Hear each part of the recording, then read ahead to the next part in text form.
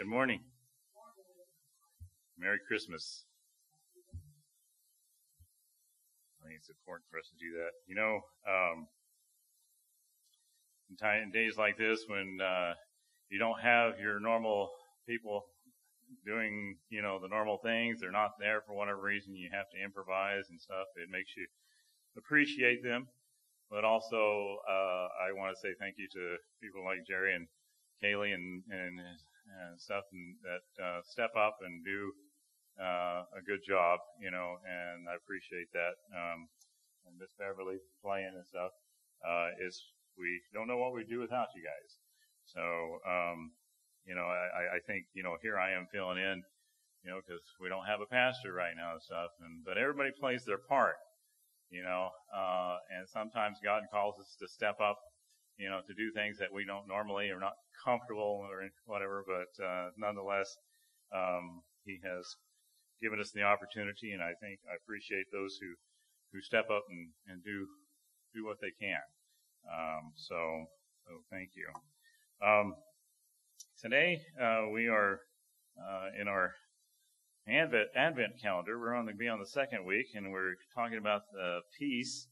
And this is we talked about hope last week, and we're going to talk about peace a little bit this week. But maybe I'll talk about it a little bit differently than you might expect. But we are going to be primarily in Luke chapter 2. And so what I want to start off with today, and I was thinking about it in regards to what I just said about people stepping up, in times when you need to, when things aren't, quite like they normally should be. I thought of two things. One is Lottie Moon, in reference to her. One of the quotes that I remember from Lottie Moon was, when God guides, He always provides. And there's a lot of truth to that statement. When God is truly guiding, we don't need to be fearful and worrisome about what is going to happen or how things are going to come about. If God is guiding it, He'll provide the ways and the means and the opportunity and everything else. We just need to be faithful to do our part. And I also thought of another little story. I don't have a joke this morning, but Ben's not here anyways to listen, so he always likes the jokes. But I thought of a little story about, and I may have told you this before. There was a little town that had a kind of backwoods preacher that wasn't very educated, but loved the Lord and knew God really well, and a lot of people were kind of embarrassed by him and stuff, and he talked funny and he didn't really sound that educated, and so people were kind of like not sure what to think about him sometimes, and kind of embarrassed for other people to see him. Well, turns out there was a prominent individual in the town that died, and also in this town they had this one great actor, performer. He was a great orator, very eloquent, could just move you with his performances and the way he spoke. And so when this prominent individual died, they thought, well, we need to have a service for the whole town and stuff, but we definitely want this prominent this person that's great actor, great orator, speaker and stuff to come and say something, and move us with his whatever he chooses to do. And they thought, well, I guess we got to have the preacher, I mean, maybe we'll give him a little part at the end, and give him a few minutes or something like that. And it was kind of like, Lincoln at his Gettysburg Address was kind of an afterthought to the real performance there, supposed to be originally intended. And so anyways, they got the service going and stuff, and sure enough, this great orator gets up and he speaks, and he recites Psalms 23 by heart, and very eloquent, pitch perfect tone, everything, it's just they're listening to him, and he's like, oh. Once he finishes, just like, oh, that was wonderful, wonderful, and everybody was clapping and stuff, and how great that was. And a little bit later, this little old preacher gets up, and everybody's kind of like, not quite sure, if they want to, let him do this, but they let him do it. And he gets up, and he reads Psalms 23, same passage that the orator used. But when he finishes reading, there's not a dry eye within an earshot of him. And they were so moved by the way he presented it. And someone later asked, they said, what was the difference? And someone came back and says, well, the actor, the performer, he knew the Word of God. But that little preacher, he knew the God of the Word. I think you need to think about that a little bit. Because when God really gets a hold of us and speaks through us, and you're an instrument through which he speaks, it's a whole different ballgame than simply, reciting Scripture or reciting things that you have learned by memory. That's just food for thought. My dad says bonus. Someone once said, peace is that brief, glorious moment in history when everybody stands around reloading. There's your joke, Dan, I guess. Washington, D.C. has a large assortment of peace monuments. We build one after every war. What does the Bible say about peace, though? In Matthew 10:34, it says, do not think that I came to bring peace on the earth. I did not come to bring peace, but a sword. Jesus said that. And ultimately, the end is peace with God, but often what happens in presenting the gospel is it causes just the opposite sometimes. And there's conflict. Mark 4:39 says, then he arose and rebuked the wind and said to the sea, peace, be still. And the wind ceased and there was a great calm. One of those scenes that shows that God had power. Jesus, God in the flesh, had power over all of nature. And one of the things he says is to the winds and to the sea, peace, be still. Mark 9:50 says, salt is good, but if the salt loses its flavor, how will you season it? Have salt in yourselves and have peace with one another. Luke 1:79 says, to give light to those who sit in darkness and the shadow of death, to guide our feet in the way of peace. And believe it or not, this is, as we talked about this morning, guess who that came from?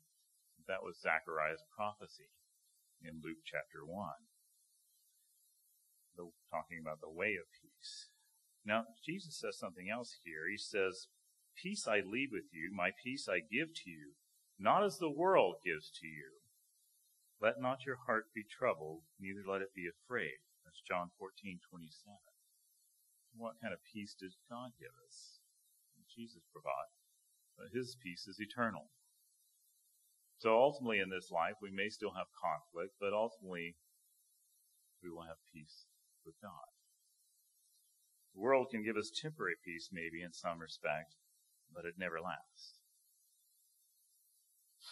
I'm going to pass over a few verses, but I want to read some others here. It says Romans 8:6 says, for to be carnally minded is death, but to be spiritually minded is life and peace.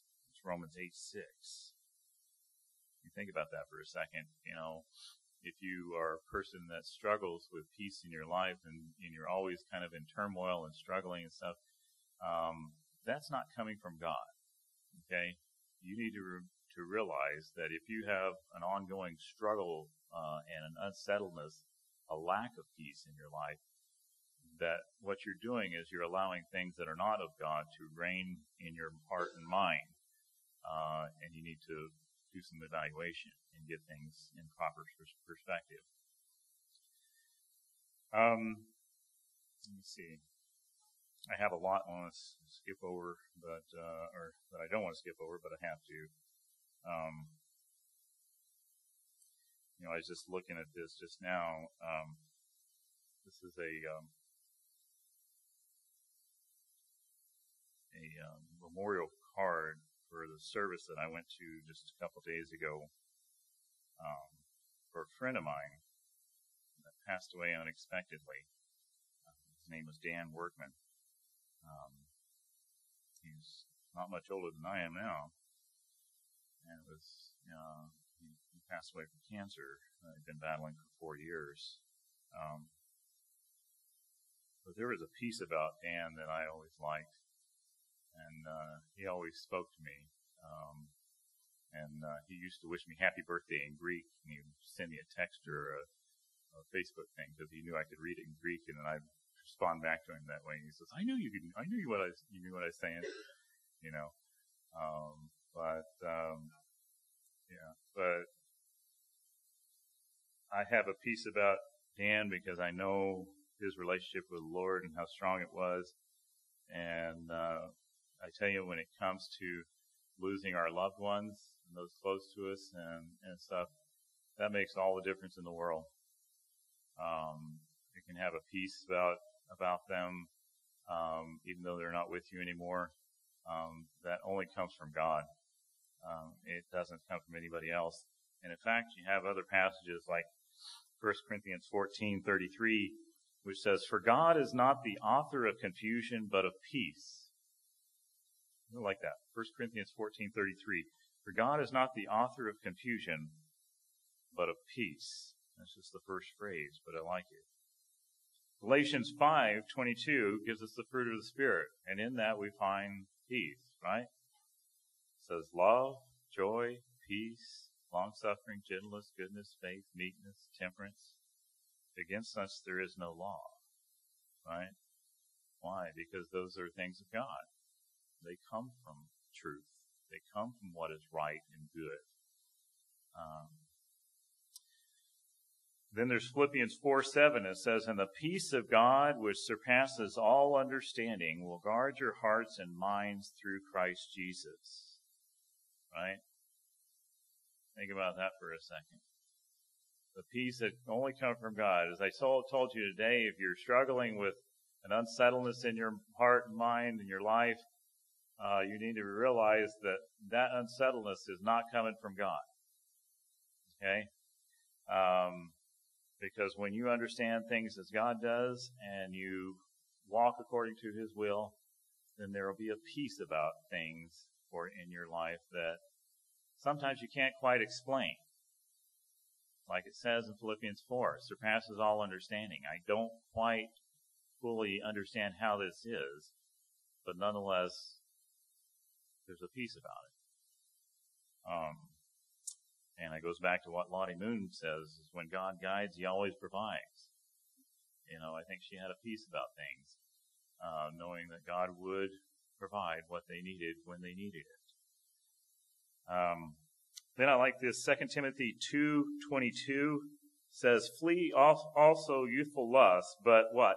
"Pursue righteousness, faith, love, peace with those who call on the Lord out of a pure heart." And Hebrews 12:14 says, "Pursue peace with all people and holiness, without which no one will see the Lord."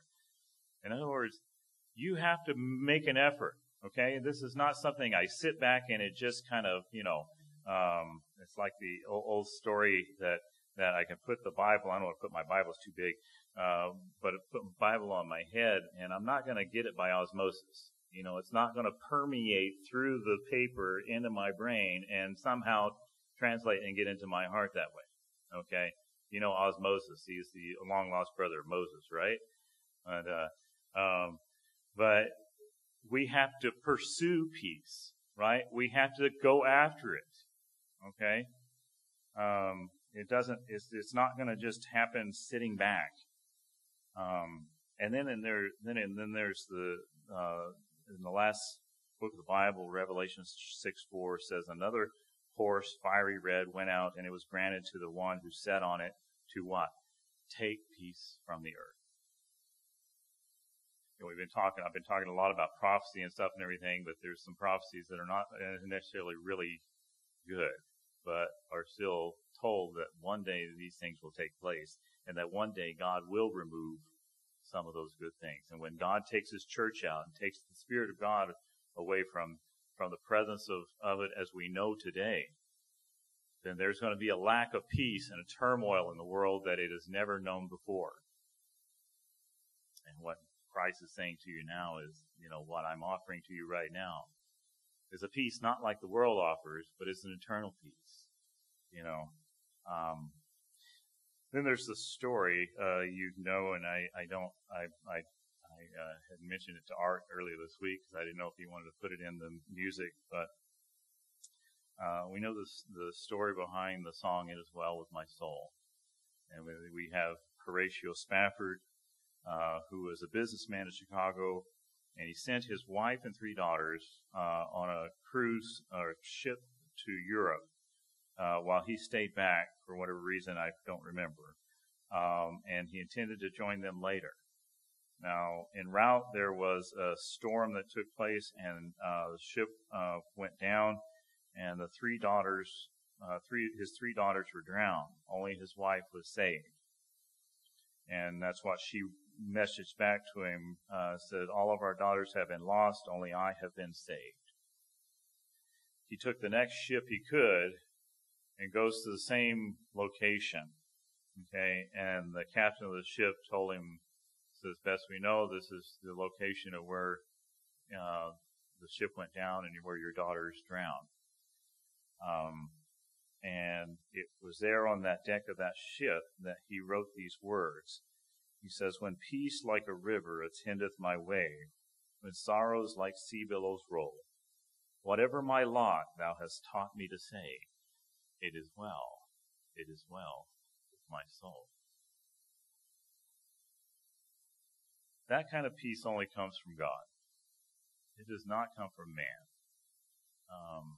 And it doesn't come from Horatio Spafford himself. It comes from the peace that God had given him in the loss of his daughters to be able to say something like that. And that's one of the reasons why I like some of the hymns, because there's messages behind these stories, these songs, that we are much more impactful if we understand them. But Luke 2:14, getting back to our particular passage, says, glory to God in the highest, and on earth peace, goodwill toward men. Now, of course, that should probably be understood a little bit more as peace toward men on whom God's sovereign pleasure rests, as John MacArthur says. But nonetheless, it is a peace that came with the coming of our Savior the first time, when he was born as a baby. Now, I'm going to switch gears a little bit, and I'm going to talk to you about Christ and the amazing child that he was. But to start with that, I'm going to borrow some stories that I like. You remember those? You've seen those bumper stickers that some people put of their kids. My kid's an honor roll student, and stuff and everything, and how great they are. Well, after I read these, you may want to take that bumper sticker off, because I want to read you a few examples of some truly amazing children. This one person named Jean-Louis Cardiac, from the 18th century, was born in France, and he was known as the Wonder Child. Jean could recite the alphabet when he was 3 months old. At age 4, he could not only read Latin, but translated it into English and French.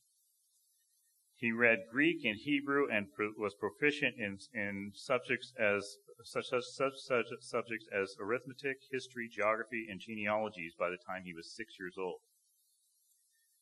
He died in Paris when he was 7. And then there was Christian Frederick Heineken, He was known throughout Europe as the Infant of Lübeck, after his birthplace in Germany. In addition to an astounding faculty for numbers, little Christian reportedly knew all the principal events in the Bible, related in the Bible, by the time he was 1. At 3, think about that. Okay? At 3, he was conversant with world history, geography, Latin, and French. And in 1724, the King of Denmark sent for him to confirm these stories of the child's extraordinary abilities. Shortly after his stay in Copenhagen, little Christian became ill and died at the age of 4.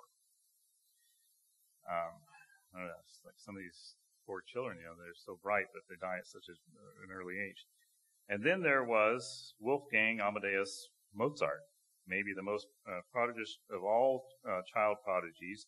Mozart was born in Salzburg, Austria. At 4, he began music lessons with his violinist father. At 5, he composed minuets. At 6, he was a virtuoso on the violin, and I can't even pronounce this instrument that he played, but it is, with his older sister, creating a sensation in European courts with his phenomenal ability to sight-read music and improvise at age 6. He wrote his first symphony at age 8.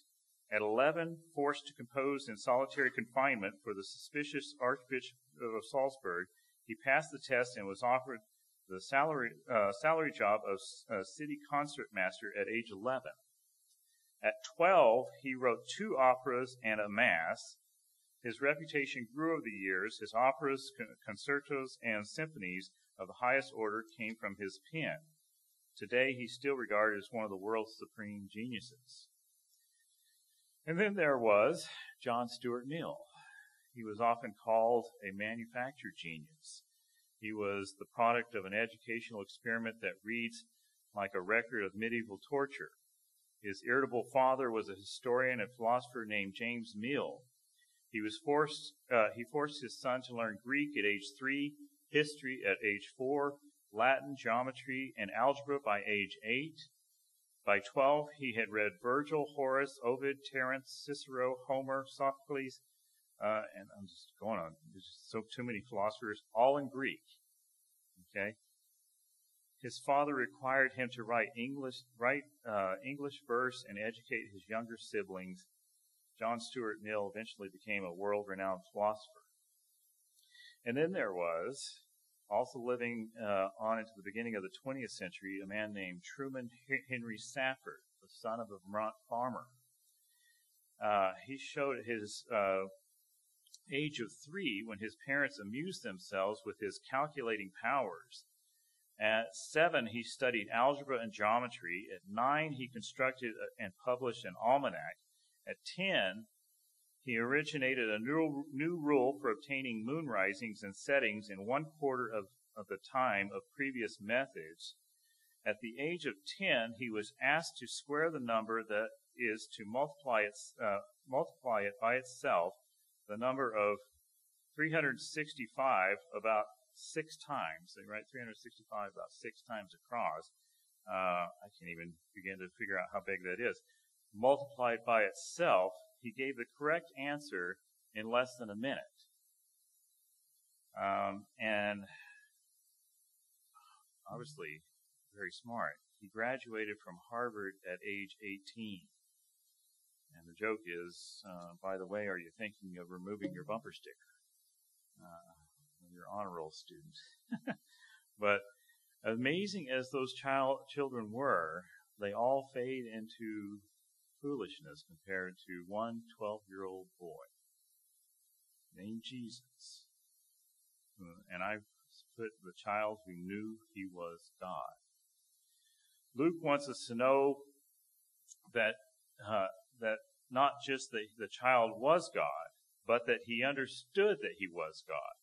Because there was going to be some accusations later on that were made, and we needed to understand that this is not something that he just assumed from some type of pressure outside of himself, but that he understood who he was. And you also need to keep in mind, of all the events that could have been recorded, now the Apocryphal lists different events, but from his birth till the time he's 30 years old and his ministry begins, there's only one event recorded in Scripture. So that event must be pretty important. So we're going to take a look at that a little bit as we go through here. In verses 39 through 52, at the end of chapter 2, Luke chapter 2, the only incident ever recorded in the first 30 years of Jesus' life, and the only words that Jesus is ever recorded to have said in those 30 years, and it all happens in this one particular passage. And we need to hear it from the child himself, because the question comes is there something that people were forcing on him? Or is there something that is being pressed on him? Is he getting some kind of pressure from some other source because of the messianic expectations that were rampant throughout the day? Or was this his true identity? It is critical to understand that that this is his true identity, and that's why the remarkable incident at the age of 12 is recorded for us, so it leaves absolutely no question as to the understanding of Jesus with regard to his true identity. Now, we're going to kind of go through starting back in verse 21 of Luke chapter 2. Okay? And it says, "And when 8 days were completed for the circumcision of the child, his name was called Jesus, the name given by the angel before he was conceived in the womb." Now, understand, Mary and Joseph were doing everything in accordance with the law, okay? And so it was customary when the child was, especially a son, was 8 days old, to be circumcised, and on that day to be named, given his name, okay? And normally, the pressure was that you named the child after his father, okay?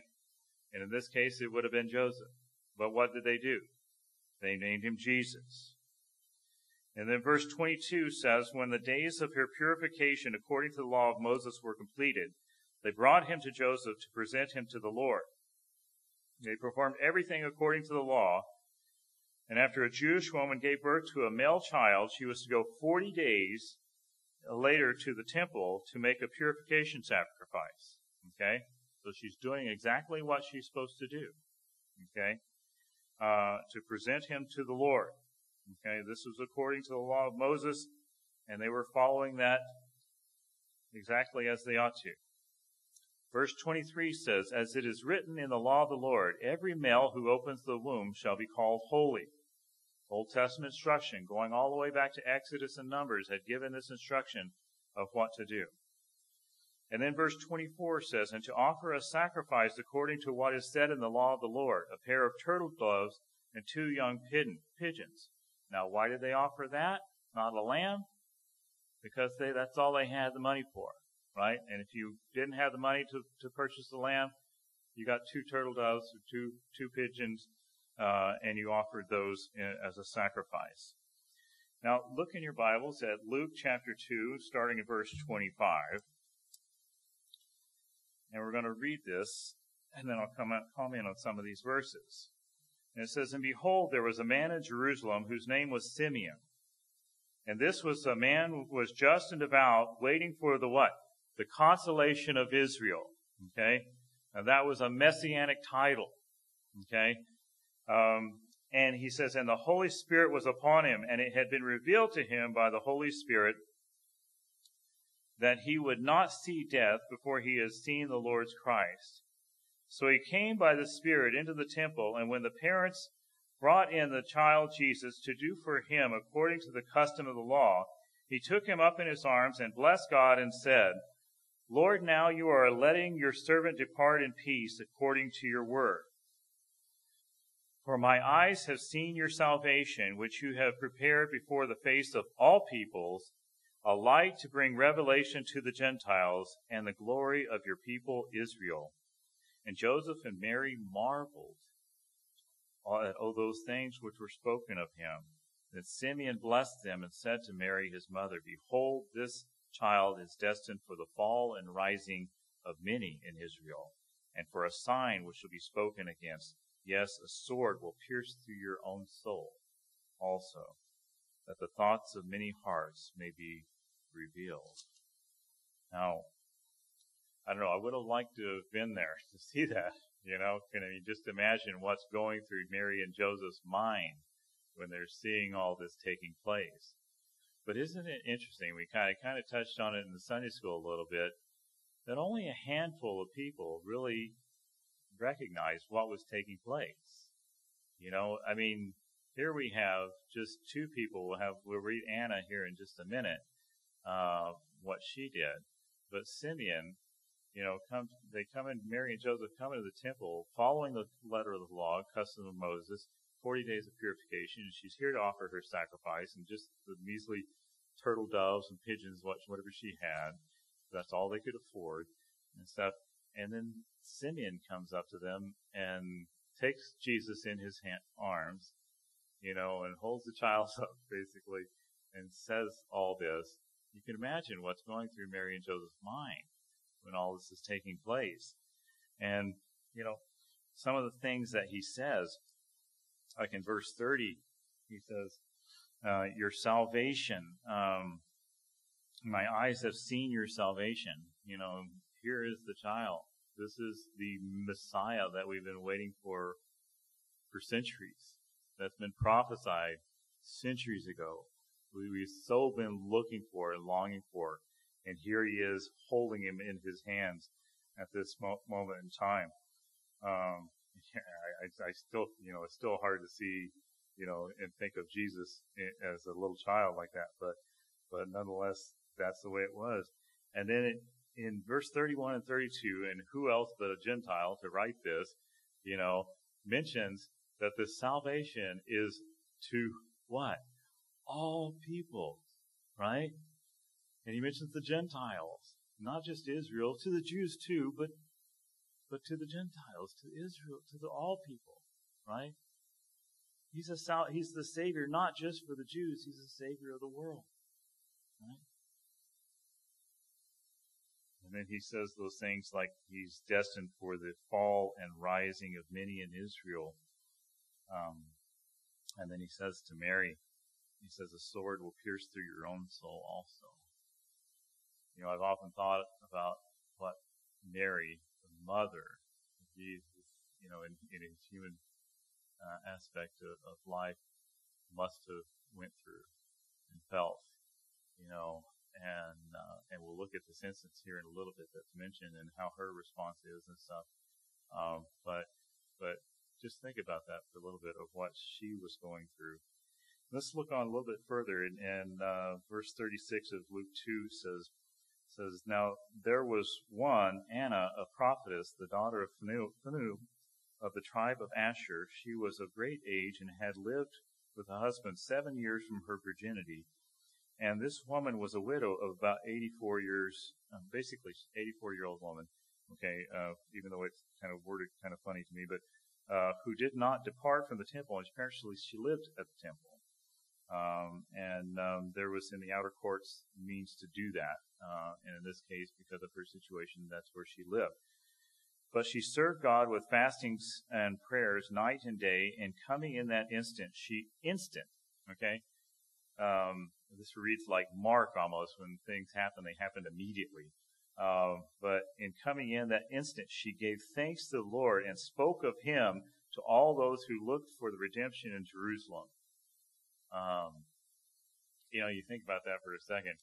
And, I don't know if you've had some people in your life that are just great witnesses for the Lord. But, they turn around and somehow they can just turn everything into an opportunity to witness. I wish I was a little better at that than I am, but I can see Anna just, people coming in and she's going, it's not Mary, did you know? It's Mary, do you know who is here, And do you know that all what we've been waiting for all this time is now present, And the salvation of Israel is here. And not only of Israel, but of all Gentiles of the world. And then verse 39 says, so when they had performed all things according to the law of the Lord, they returned to Galilee, to their own city, Nazareth. Now, there's something that happens, though, here that Luke does, and you have to look at maybe why he does. But what happens here in this, between this presentation, this sacrifice that's taking place, to the time they returned to Galilee, there was a couple of important events, two important events that took place between those things, right? Because they didn't just do this and then all of a sudden they went back to Galilee, to Nazareth, right? Well, what else happens in the meantime, in between those times, between this purification sacrifice and going to Nazareth? Well, they visited the wise men. And one of the reasons why we know that the wise men took place after this is because what they offered for the sacrifice. Remember when the wise men came, what did they do? They offered them gold, frankincense, and myrrh. Basically gave them quite a bit of wealth there just in those gifts to Joseph and Mary. It was presented to Jesus, but as a child, his parents would have taken care of that. And they would have had plenty to have offered a lamb if they had had that.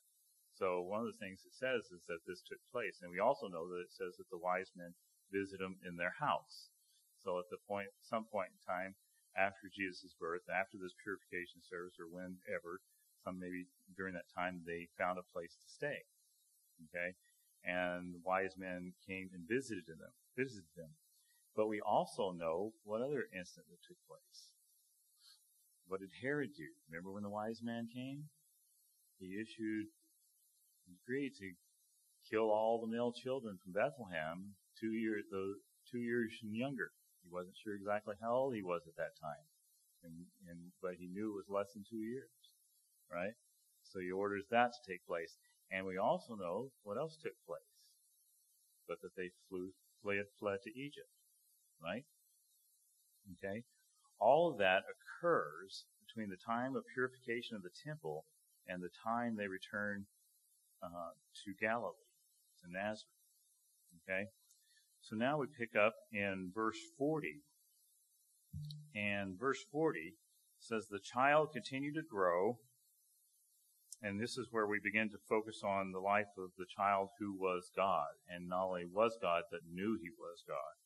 And this is what we'll look at in this scene. Okay? But in verse 40 it says, the child continued to grow and become strong, increasing in wisdom, and the grace of God was upon him.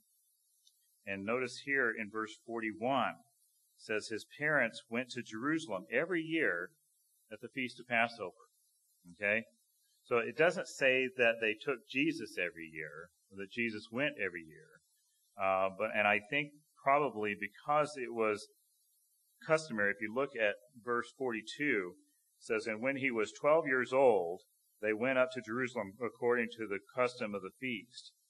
When a Jewish boy turned 13, he has his bar mitzvah, he's declared a man, and ushered in all the things that come with it. He's declared a son of the commandment.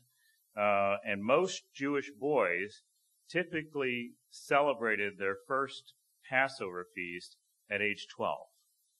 Okay? So I think what they're doing is that this was the first time they took Jesus with them to the Passover. So this is his first time, a year before he is, a son of the commandment and to follow. And that's why it lists this particular event. And so this would have been his first feast. Now, interestingly enough, when you look in verse 43, it says, when they had finished the days as they returned, the boy Jesus lingered behind in Jerusalem, and Joseph and his mother did not know it. Okay? Now, I think you have to be careful about how you read that. This is not a mischievous boy who's trying to, hide from his parents and do things that he shouldn't or get away with something, whatever. This is God in the flesh who is now coming to this point that he is going to start showing elements of who he really is and what his calling is to be. Okay? And so he lingers back, and that's one reason why I say sometimes you have in apocryphal books where it mentions Jesus as a boy doing supernatural, miraculous things, and some really fanciful tales that I've seen. That is not what Scripture, I think, wants to present at all about Jesus, or that is necessarily true of who he was. Scripture presents Jesus as a typical boy in a typical family. Okay, he was not being disobedient nor mischievous. His parents made a mistaken presumption that he was with the caravan of people that were coming. It would have been many family and friends and relatives and stuff that would have been traveling together for safety's sake, and so it would have been easy you can understand it from Mary and Joseph's perspective, to assume that he was with the caravan, but he hadn't, right? And it's also to think that when they find Jesus, we'll look at it in a second, but what did Jesus do? He went to a public place in place of trusted individuals where his parents most likely should have recognized where to go to find him. Okay? And so you see some things here that the way it presents it, you need to make sure you read a little bit closer. But verse 44 says, "But supposing him to have been in the company, they went a day's journey and sought him among their relatives and acquaintances." And it says they supposed him to be in the company. Okay? Most likely, like I said, hundreds of people traveling together. And then verses 45 and 46 says, "So when they did not find him, they returned to Jerusalem, seeking him. Now so it was that after 3 days they found him in the temple." Now, first of all, it says, sitting in the midst of teachers, both listening to them and asking them questions. Now, there's some things I want to point out about that. One, it wasn't that they took 3 days to find him. It was that they took a day's journey to go away, a day's journey to get back, and that third day, then they found him. Okay? And so also, notice that it says here that Jesus was both listening and asking questions at 12 years old. It doesn't say he was teaching them. He wasn't, kind of assuming, well, I'm God, so listen to me type of thing. But he was listening to them, and as it says, in his humanity, he was learning. He was also asking questions and things like that. He was utterly respectful, but his questions had to have shown a wisdom that brought some shame to the teachers, because they wouldn't have fully known how to understand it. Because why? Because he was God in the flesh who was espousing questions that, if they understood the truth and the way it really was, then they would have understood who he was, but they didn't. And it goes on in verse 47, it says, "And all who heard him were astonished at his understanding and answers." That would be a fun lesson to be on, right? Just to see this 12-year-old boy and the way he answered and the questions that he asked, and you're like, "Ooh, I don't know." But it goes on, and it says, "So when they saw him," talking about Mary and Joseph, "they were amazed, and his mother said to him, 'Son, why have you done this to us? Look, your father and I have sought you anxiously.'" Right? Why have you done this to us? Mary's words convey a tone of exasperation and rebuke. Probably the first time Jesus had ever heard such a tone from his mother. But misplaced in this case. He was not hiding it from them. He was not trying to defy them. He had done what any child would have left behind would have done. He went to a safe place, a public place, in the presence of a trusted adults where his parents could be expected to come looking for him. Okay? And he was simply taking advantage of the moment and asking questions and listening to religious leaders. And he goes on and he says to them, verse 49, he says, "Why do you seek me? Did you not know that I must be about my Father's business?" Now his reply is in no sense insolent. It's not some kind of sarcastic little remark like a typical teenager would give. He was genuinely amazed that they had traveled so much trouble figuring out where he would be, and it also shows that he had a clear consciousness of his true identity and his mission. There have been critics who have said that Jesus, didn't know who he was. He was just a man, and that when he got to age 30, he began to realize all the messianic expectations, and then he kind of assumed that role. But we don't see that here, right? He says right here in this one scene, at 12 years old, he reveals that he is fully aware of who he is and what his mission is, right? He says, do you not know that I must be about my Father's business, right? And it's as if he's taking that first step into revealing who he is and what he's come to do.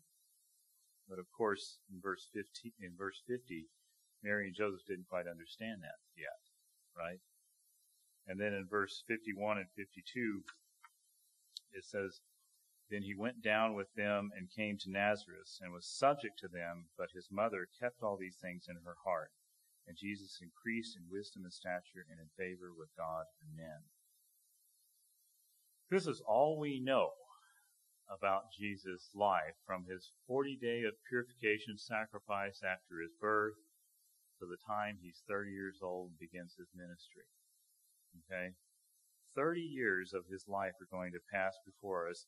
And basically in two verses, verse 40 and verse 52, you have that within that there's this incident of when he's 12 years old. It's very important to understand that if they put this one incident in, that it's pretty important, pretty monumental. And it goes on and it says, like I said, in verses 51 and 52, that the child grew and he grew in a normal physical manner. He grew as a child grows in a manner, but that's unique. He would have not had a sin nature. And I always say, I think that's one reason why he was able to endure and still be cognizant of what was happening and conscious when he was on the cross, because of who he was and because of his physical nature, would have been like God had originally created Adam, without a sin nature. And so he would have been able to endure more than what the average person would have been able to take place because of who he was. And he was beaten and tortured before he was even put on the cross, and yet he's still cognizant of what's taking place when he's on the cross. His growth was never hindered, never impaired, never restricted, never affected by sin. So he developed a certain kind of physical strength and physical ability that would have been unique. One of the things that we see through Scripture is that he could walk for miles with the strength to do that and still have a sleepless night in prayer, and still be able to be okay the next day.